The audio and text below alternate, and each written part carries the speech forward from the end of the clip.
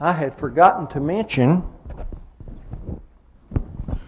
to Ron, but Nicole is not with us tonight because she's having some stomach trouble that she hadn't had in a while, and we thought maybe we had that taken care of, and kind of came back and presented itself again. So she's feeling a little better when I left to go get the girls, but keep her in your prayers if you would. And of course, Wayman's having a terrible time with his hip, and let's remember him. Keep him in our prayers.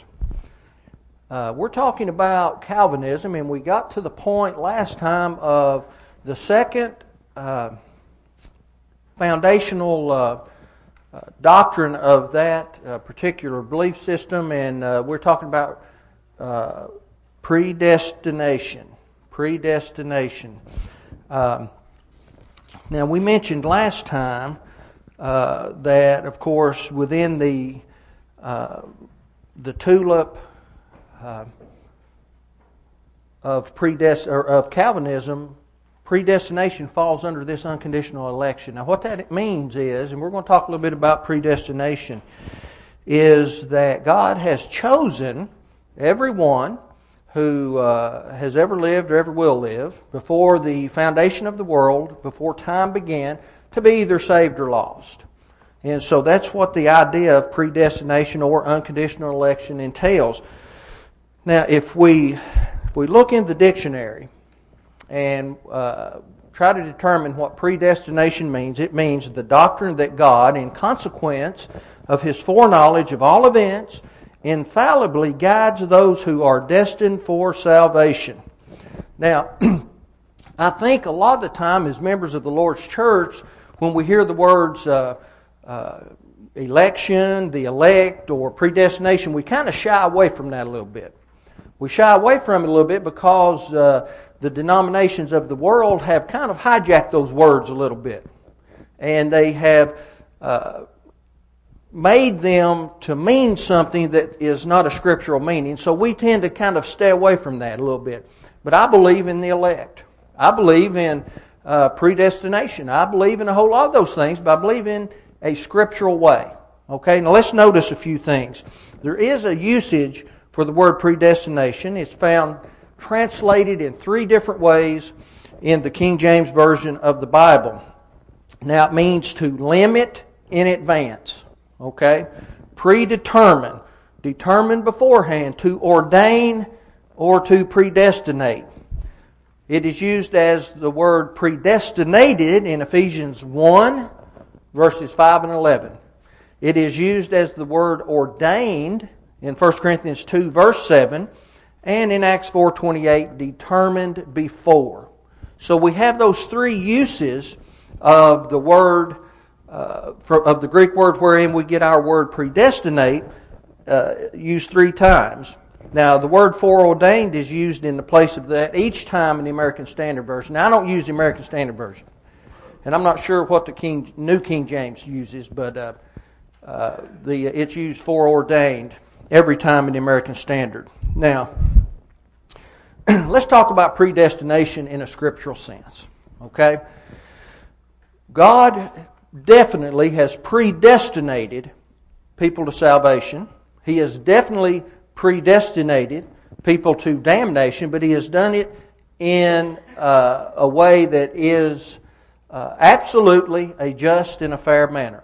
Now, how does that mean? If He predestinated someone to salvation, other to damnation, how can that be fair?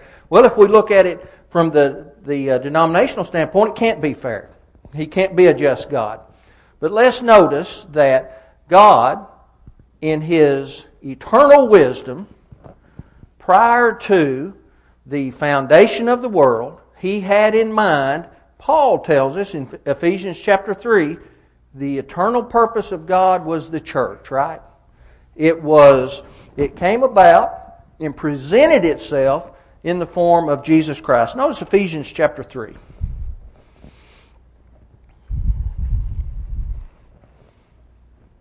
Verse 11. According to the eternal purpose which He purposed in Christ Jesus our Lord. Now, what are we talking about? Well, let's back up a little bit.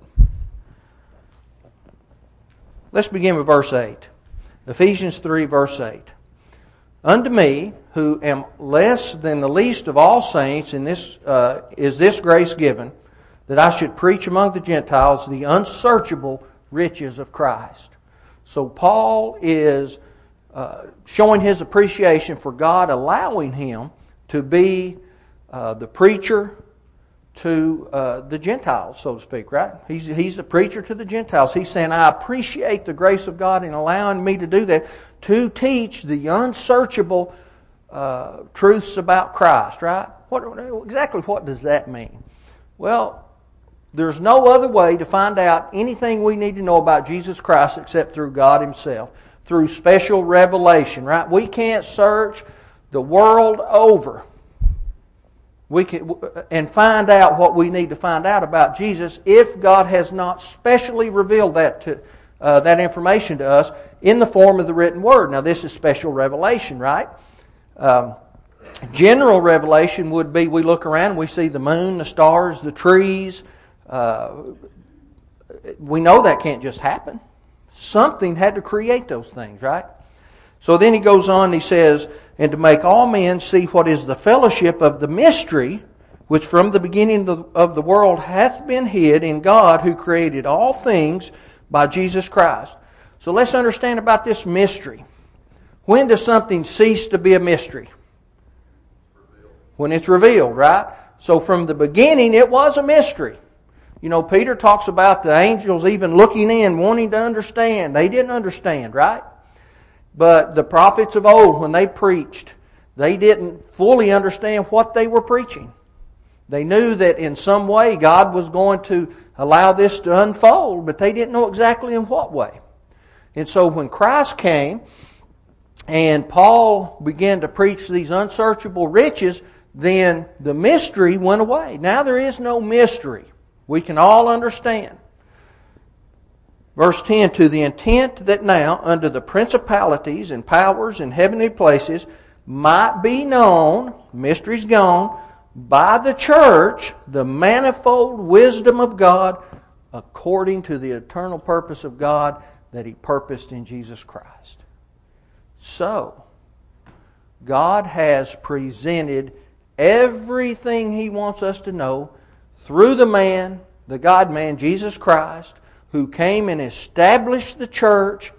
And when we look at Ephesians chapter 5, we see that there is a correlation, Paul uses as an example the husband-wife relationship as the church has a relationship with Jesus.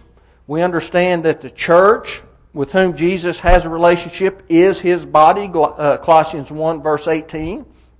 The church and the body are the same things. And so when we back up in Ephesians and we look at 1 verse 3, we see that all spiritual blessings are found inside of Jesus Christ. And when I do a Bible study with someone, I always ask, how many blessings are outside of Jesus? Well, there are none, right? Because all blessings are inside of Jesus. You can't get much aller than all, right? That pretty well takes care of everything. So we understand that if all our blessings are in Jesus Christ, in Him, and we understand that we get into Him through obedience to the gospel, the final step being baptism, Galatians 3:26 and 27. We're baptized into Christ. We become a part of His body, which is the church. We have all spiritual blessings in that body. We are saved. Then we are predestined to salvation if we're in that body. Right? Now that makes sense when we look at it from that standpoint. There is such a thing as predestination in that God said anyone who becomes a member of this body will be saved and remains faithful, right? And so we do have this idea or this doctrine of predestination taught, but it is so different from the denominational view of God chooses Layman to be saved, He chooses Rick to be lost, He chooses someone else to be saved. You know, that arbitrary choosing for someone to be lost or saved is absolutely contrary to any of the scriptural teachings that we find in the Bible. Any comments?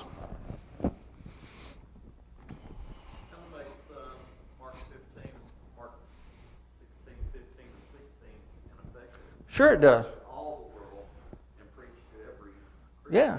Why would you give to all and every if there's only That's a good question. We're going to notice that in limited atonement. This is a snowball effect.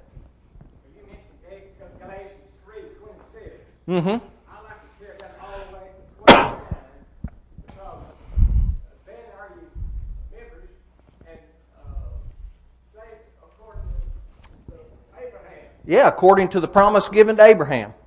You're not saved until you know about that promise of Abraham. And that's the best way to teach anybody, I believe. And of course, when we... You're not saved until you reach the truth about Abraham. Well, and I think you're right. When we look at this idea of...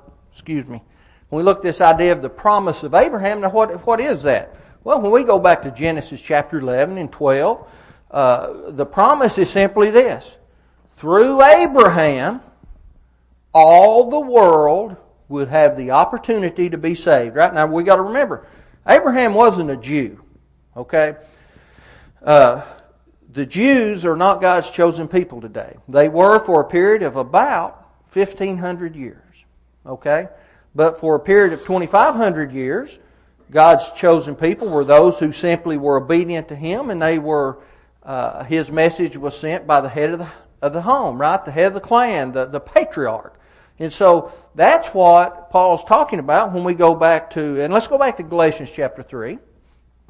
We're going to notice that verse 26 says, "For ye are all the children of God by faith in Christ Jesus." Now,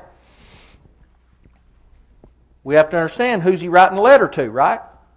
Well, when we go to Galatians chapter 1, we see that the letter is being written to the church in Galatia, right?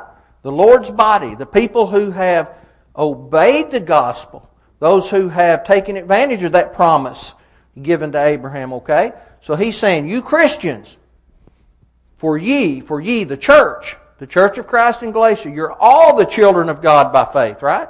Why? Because faith allowed me and allowed you and allowed them to be obedient to His commandments. And then he says, "For as many of you as have been baptized into Christ have put on Christ. There's neither Jew nor Greek." See, there we go back. We're going back to this promise of Abraham, right? You're not Jews or Greeks. We're just one people. In that one people, the idea of one people being God's people goes back to Genesis chapters 11 and 12, right? And on through. And thankfully for that, we don't have to worry about being a Jew, because all of us in here would be in trouble, wouldn't we? In fact, I'll just tell you, everybody in the world would be in trouble, because there's not a person in the world can prove they're a Jew. And a person alive today, and haven't been since AD 70, that could prove they were a Jew. Because the destruction of the temple annihilated the genealogy. No, the Jewish religion, though it was done away with on the day of Pentecost, the church was instituted, it was effectively completely annihilated in AD 70 because no one can tell what tribe they're from. Okay? Only a priest can come from the tribe of Levi. No one knows. So it has been impossible for 2,000 years to practice the Jewish religion according to what the Old Testament says. And we're glad, because he says we're neither Jew nor Greek, we're neither bond nor free. It doesn't matter what station in life, we're all one in Christ Jesus. How? Well, we go back up to 27. We're baptized into Him. And if we're in Christ, then we are Abraham's seed and heirs according to the promise, heirs according to that promise that all the world can be saved. Doesn't make any difference if you're a Jew or if you're a Gentile, if you're a slave, if you're not. That's a promise, and I agree. I think that when we understand that we can have that promise, that absolutely destroys this idea of predestination. Absolutely destroys it. And I didn't mean to cut Bobby off, but he asked a great question that we're going to notice here in just a few minutes. And I'm glad you asked that, because when we talk about limited atonement, that answers that question as far as their doctrine is concerned. Well, why go preach to anybody, right? We're wasting our time. But anyway, keep that in mind. We're going to get that. Good comments. Yeah.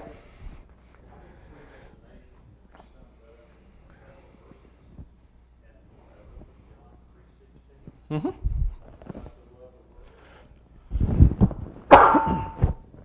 Excuse me.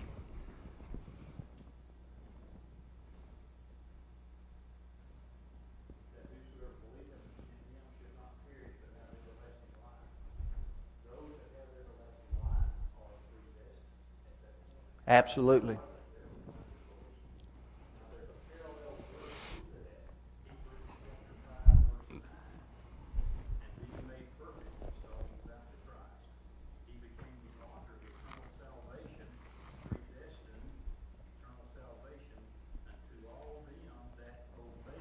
Yeah. Predestination. Ordained beforehand. Right? I think that's exactly right.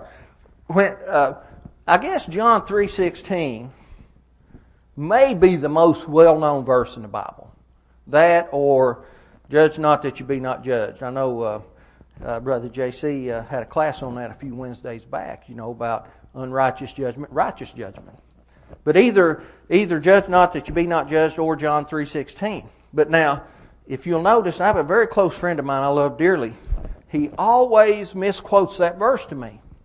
He says, "For God so loved the world that He gave His only begotten Son, that whosoever believeth in Him will not perish." Will not perish. Well, that's not what it says, is it? We heard Brother Ron there. Should not perish. You shouldn't perish, but shouldn't means that you might. You could. It's possible. And so, when we look at the construction of this sentence, and this word believeth, one of the things that I like about the King James Version, I like the New King James, and I tried at one time to switch over to the New King James, but all my memory work, what little bit I've got is in the King James, and so it was too much of a task.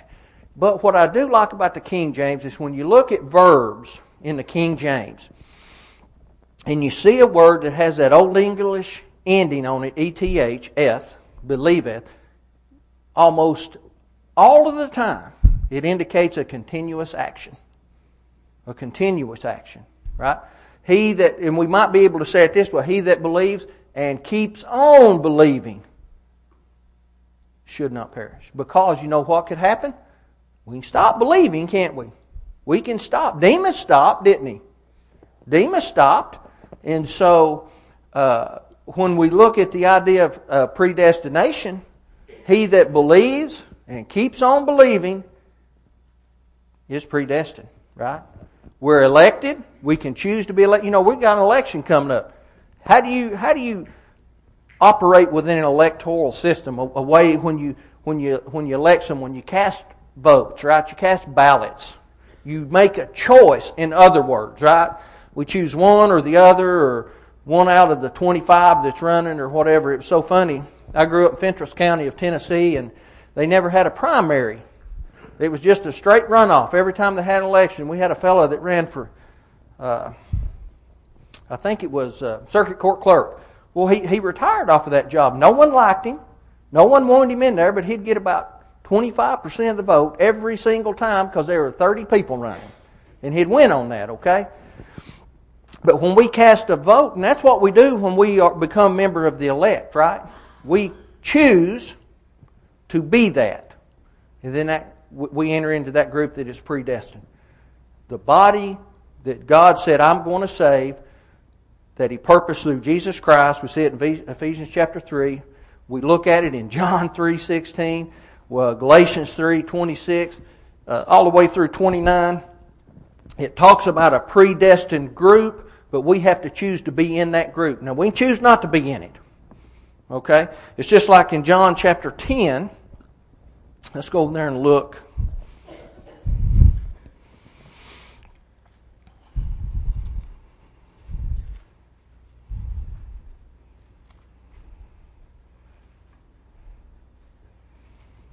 Let's begin with verse 25.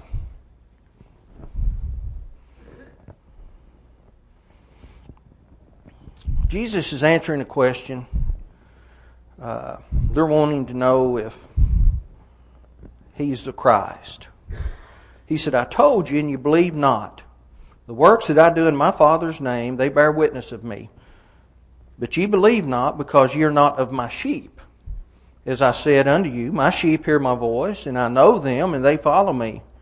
And I give unto them eternal life, and they shall never perish, neither shall any man pluck them out of my hand. Now, we're going to look at this verse in a little greater detail over on Perseverance of the Saints, or once saved, always saved. But this is one of the verses they'll use here too. You are predestined to salvation. There's not a thing in the world anyone can do about it, according to John 10:28. Well, let's look at that verse a little closer. What's he saying? He said, okay, my sheep obey me. They hear my voice. They know me. I know them. And no one can take them out of my safety or my power. Okay? Well, that's a very similar statement that, in a shorter words, that Paul made in Romans chapter 8, right? Or excuse me, not Romans chapter 8.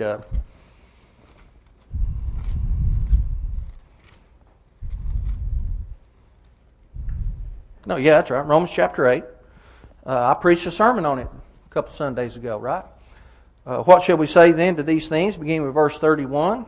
If God be for us, who can be against us? He spared not His own Son, but He delivered Him up for us. And how shall He not with Him all freely give us all things?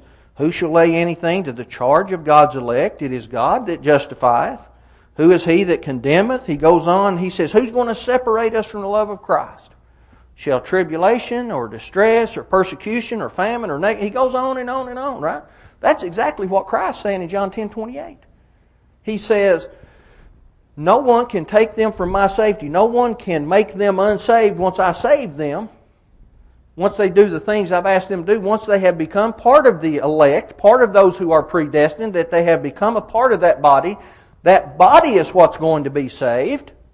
And if they choose to be a part of that body, who can pluck them out of my hand? He didn't say that they can refuse or they can willingly leave my hand. He didn't say that they couldn't willingly leave His protection, right? We can. We can. We can choose to be unfaithful if we want to. God's not going to make us be faithful. He has laid out the plan. He's told us, He said, if you want to be saved, you can be saved. If you want to be a part of the predestinated group to go to heaven, you can be. Right? But if you choose not to be, well, that's your choice also. And we see that. We go to Romans chapter 1. And we see how the Gentiles had committed all these heinous acts, and a lot of them in the name of religion. And finally, God said, well, I'll just turn them over to their lusts. I'll let them do what they want to do. God's patience will run out. So they chose to leave God. We can leave God if we choose to. You know, I've talked to a lot of people over the years, and you know, there's parts of the job that any evangelist does, and not just evangelists, but any member of the church. We're all evangelists, right? And there are parts of each other's lives that's very sad for us, right? We lose loved ones or things happen in this life. But I can't tell you how many people I've talked to over the years, and they are so distraught, and especially if they happen to lose a child or something, you know, and I understand that. Not from personal experience. I don't know how people, how they actually can live through that. My heart just goes out to them, but countless times I've heard them ask the question, or they've asked me, where was God when I lost this? Or where was God when this happened? You know, and it breaks my heart, and I know it breaks your heart. But the truth of the matter is, and you have to explain it in the most loving way that you can, the easiest way you can, but just because we're in a class setting, God was in the exact same place He was when He lost His Son. Right? Same place. With a broken heart. He had a broken heart then. He has a broken heart when we hurt. Right? We look in John chapter 11, and when I was in school, we answered roll in each class we had with a memory verse. So when I was doing, when we were in the life of Christ and happened to be in John, Brother Garland Elkins did allow us to use Jesus wept, but we could only use it one time. Couldn't use it over and over. But when we look at that verse, Jesus wept, what's the context behind that? Why did Jesus weep? He knew that He was going to bring Lazarus back to life. Why was He so sad? He was heartbroken because of the people there were heartbroken. God cares. He cares. Right?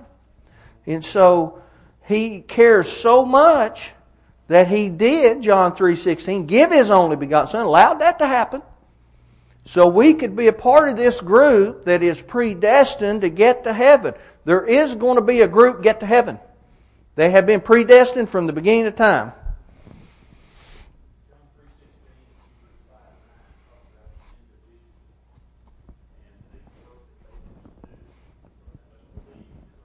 Sure.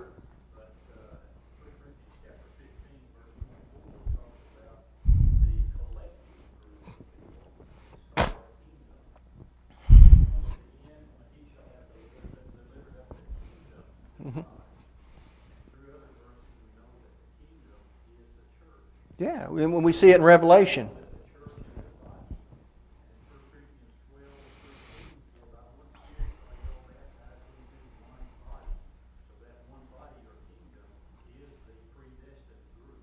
Absolutely. And Ron makes a great point there.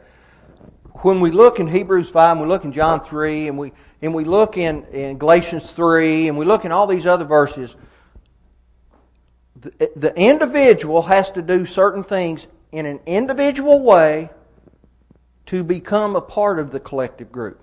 Okay? We are, the people that are going to be saved are within a body of people. Okay?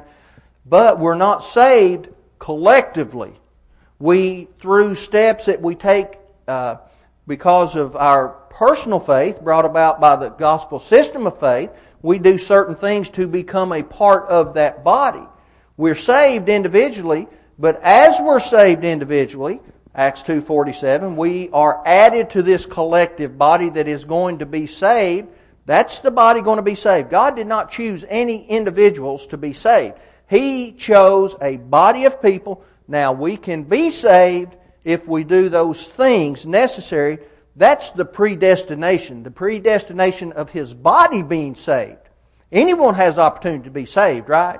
And so, and Ron's right. We see in Revelation, and John saw talking about Christ offering up the body unspotted, without blemish, perfect to God, right? And we see that in a lot of other places. That's a good point. Paul brings up a very good point in Philippians 2:12. Work out your own salvation with fear and trembling. As Christians, we have to work out our salvation. Absolutely. That may be one of my most favorite verses in the Bible, because you get a hard question and you don't know, and I say, look, Philippians 2:12, work out your own salvation. I don't really know. I'm just joking about that. No, I'm not joking about not knowing, but that's right. We can't be saved because we identify with a group of people. Doesn't mean we're saved, right? We may have done the necessary things to enter into the body of Christ, but then we may have stopped doing those things, right? We may have stopped that continuous action. He that believeth and keeps on believing. We may have stopped doing that, right? We may, and no one may even know it, right? Only I know for sure, between me and God, that if I am being faithful, right? That's only two people that know for sure. God and myself, if I'm being faithful. 100%. And so, That's why we have to work out our own salvation with fear and trembling. I have to know. You know, Paul told the Corinthians, he said, examine yourselves, whether you be in the faith. Know you not whether you be in the faith? And because we're the only ones that know, right? And so the idea of predestination is absolutely scriptural. Absolutely scriptural. But it's a body of people that are being saved. The body is predestined. The church is predestined to be saved. And as individuals, we have to make a choice whether to be a part of it.